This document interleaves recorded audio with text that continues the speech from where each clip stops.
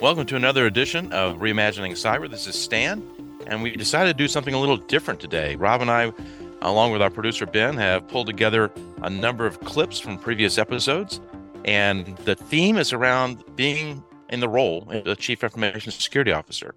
And so we're going to start off today with an episode with Parm Eftekhari. It was episode 17, titled Cybersecurity and the Modern CISO. And at the time, Parm was the Executive Vice President of the Cyber Risk Alliance, and he's speaking to the role of the CISO and how it's changed over the years. I think that the role of the CISO, and really depending on the size of the organization, those who are tasked with being leading cybersecurity and leading risk, I think what we see is that they're becoming more and more business leaders and business executives. At least I think the ones who are more effective and efficient in their role understand that it's less about them actually implementing the technology and kind of doing the blocking and tackling themselves. They have teams to do that. What's really important for the CISO to do is understand how to navigate the business side of the organization to make sure that the priorities that they have as the head of the security shop get elevated to the business leaders, right? The board, the CFO, the CEO, the president, all the business unit leads within their organization. And that CISO really acts as that liaison between these roles. So I think as you go up kind of the food chain, so to speak, and organizations become larger, have more employees, have more endpoints, have just more scale to them, you see the CISO becoming more involved in being a business leader. I think that's really been the most stark evolution and how that translates into what they do. Our next clip is with Tim Rohrbaugh. Tim was the former CISO of JetBlue and has been in a number of different organizations over the years and has reported to different executives. And he gives his perspective on that as well as the budgeting process for information security organizations. First, there's the overall budget question, right? And I've tried to address this because it's the season and there's a lot of different debate. But I'll tell you, I am a firm believer, and first let me qualify this, is that in 15 years of being a public company, public market CEO, a CISO, I actually have probably reported to a CIO or CTO maybe 5 of those years. The rest of the time, general counsel and, across the board. Okay, I wasn't directly in banking, so not the risk officer, but you get my point. I've been all various reporting structures. Yes, and honestly, I don't think it matters. It matters the relationship, the people. Do they understand? Are they an advocate? But you've got to have, regardless of who that reporting structure is, you've got to have FaceTime with your audit committee. You got to have the people who actually need to know that you're protecting them, the shareholders, the employees, and the customers. They need to hear it from you, and you need to be challenged to explain it to them. Okay, so that being said, I do believe that the budget should be tied to a metric, which is IT.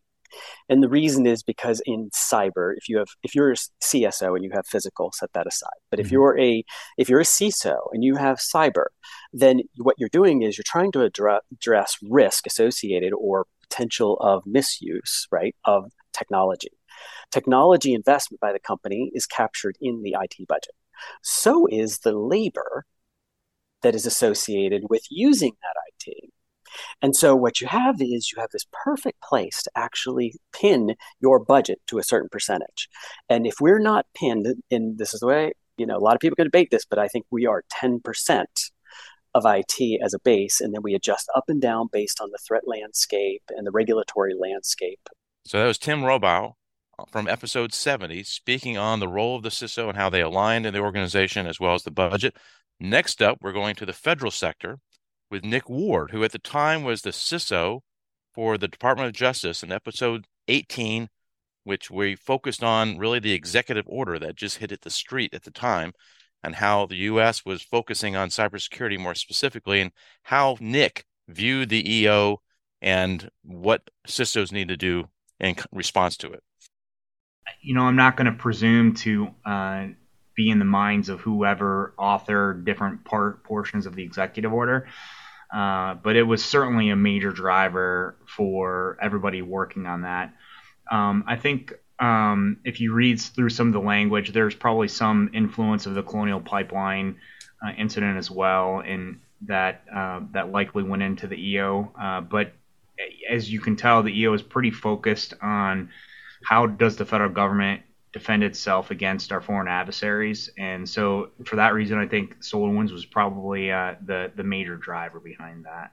One of the requirements out of the executive orders for NIST, with others supporting them, to define what critical software means, and that should help you prioritize what you need to focus on. They've also rolled out some preliminary guidance that they call fundamental around the kind of measures you need to put in place.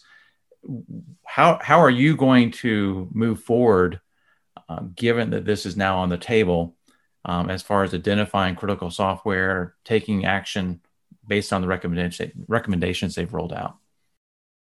NIST gives us is giving us another tool for us to be able to figure out how to apply supply chain risk management, and it helps us focus on those situations where a foreign nation state may target U.S. trusted, high quality companies, and because they have that trust with us, and it helps us realize and focus and prioritize looking at the same kinds of criteria for those vendors. And then we certainly have to modernize our supply chain risk management programs to how do we evaluate a trusted company, and a lot of that's going to focus on what are the right mitigations. Like, this is a critical vendor. How do we build our security architectures in the context that that trusted vendor could be compromised by an adversary and used to target me? And that's probably the biggest change that we're looking at is supply chain risk management won't be should we use this vendor or not, but how do we integrate them into our architecture in a safe way? So that was Nick Ward, former Cybersecurity Leader of the Year Award winner. All right, next up we have Roland Cloutier, and Roland was the former TikTok CISO, as well as at ADP and EMC. And in episode 71, he focuses in on an issue that everybody now cares about, which is how CISO should be looking at how to secure and ensure that artificial intelligence implementations are safe and trustworthy. I think it's good for CISOs to look at it in two ways. The first is, if my business is going to compete and succeed in the industry we're in today, and everyone else is using AI to reduce their OpEx and adjust their margins and drive new technology to make us better than the next guy, well, I better be doing it too. The second is, my job is to defend a business and ensure the sustainability of the operations, the resiliency of the company itself, and and the security of all the things that I'm supposed to be securing. So I've got to do those things, and AI is just a faster way of doing that. And I think there are key components we need to look at. So first of all, how do I help my organization figure this out? Because a lot of them are turning to us and say, make us safe and let us use AI, right? Mm-hmm. And I think the team over at General Mills did a great job, right? And so they established clear guidelines, not a hard and fast policy, but clear guidelines. And then they educated their entire company. Their entire company, they went and said, here's how you can use AI and so here are the guardrails. Right. And exactly. Then ensuring that everybody understands what those guardrails are and how that potentially could then jumpstart their processes from there. And if you don't understand it, call 1-800 help desk for AI, and we'll help you figure it out. The other thing we do is protect infrastructure. And really, AI pipelines, guys, it's just infrastructure and software. It's CI/CD on crack for AI, and it's the infrastructure that goes along with it. The 20% is the weird stuff like insertion defense and scorecard management on the compliance side. Model defense, right? That's the 20%. And by the way, there's 5 companies out there, 4 companies that are kind of doing that in the market today in any real way. And so people are getting wound up around what do I do for the 20%? Do you know where all your AI is? Do you know the infrastructure it's sitting on? Is it micro-segmented from the rest of the environment? Do you know what data is in that data infrastructure? Have you done data analysis, data defense on it? Do you know what is connecting and going out of those data stores. All right. Your API infrastructure that is connected to that, and do you have the right controls and monitoring capability in place? You've got enough work for the next year or two to protect, to define, segment, and protect your AI environments that will get you 80% of the way of protecting it. The rest of it, there are great partners out there. So priorities for AI: help your company be successful in embracing and understanding it. Second part of it's going to be go do our jobs on the infrastructure, data, and components that make up your AI environment. So now we've talked about AI, and now we're going to shift over to Jeff Brown, who was at the time the CISO of the state of Connecticut. In episode 29, he talks about how the role of the CISO in the state government compares to working in private sector, which he has also experience in. One of the really great things about information sharing, the partnership is really incredible. So, I've met most of the other CISOs, many of which in person, across all 50 states, really 54 plus the territories. There's groups like NASCIO, which is the National Association of State CIOs, the multi-state ISAC, which is our information sharing, but also like FBI, all of our federal partners. The really big key difference is that we're not in competition with each other. Even when I look at something like the FS ISAC, the Financial Services ISAC, they were very good, right? But they're at the end of the day, they're in competition with each other. Right. The states are not. The idea of competing with the state of Colorado, that's just not really in the cards. So we tend to be very, very transparent with each other. And of course, since we're using taxpayer money, there's that element of just having a transparent program. So we do share a lot of what we're doing. Anything that doesn't really expose, obviously, any security vulnerabilities that might be used against us. But we really try to run a very transparent program and work with all of the other 50 states because, really what we see is, we're on Signal together, so we can all kind of text each other in real time. And it's I have to say, it's really, you don't really feel like you're on your own here. Obviously working in a state government, you have a little bit less freedom in terms of spending. It's a little tougher to hire people, but I have to say the quality of people that I run across, certainly in the state of Connecticut, the quality is extremely high. A lot of us are coming from, believe it or not, private sector. So it's not always, that 30, 40-year employee that's been in the public sector their whole career. We have a really, I think, very good mix of public and private now. So that's really bringing a lot of different thought leadership and thought diversity, in terms of how we run things. And it's been really interesting. I have to say, it's a fascinating job. One of the trends we explored was with Taylor Hersom back in episode 38, and the use of virtual CISOs, the fact that you may not actually want to bring somebody on full time or can't afford to. And he goes through the pros and cons as to when it would be appropriate to actually bring on a virtual CISO as opposed to a full-time CISO. The way I describe security in general is it's very much a loop and not a line. So I think people need to realize that as soon as they start it, they can't stop it. Whether you're pursuing SOC 2 or you are doing customer security assessment questionnaires, those don't just happen once and then they're done. You have to maintain that SOC 2 at a station. You have to answer those questionnaires every year for the same customers. And so first, realizing that this is something that once you start, you can't technically stop. I think the way that we describe it, and I realize I'm biased here, but anytime you're under 500 employees, I think that there is actually value in going the virtual route or the vendor route. I do think that as companies get past that 500 employee mark, you need to have some kind of internal stakeholder. It doesn't necessarily need to be a CISO. We've seen people get by with compliance manager coupled with contractors. We've seen people with just senior security analysts. And then I think that the way we like to describe it is your security team needs to be about 1% of your total headcount, 0.5 to 1%. And people don't realize that that's a pretty significant investment. So you go look at the salary of a CISO and a data privacy officer, a compliance manager.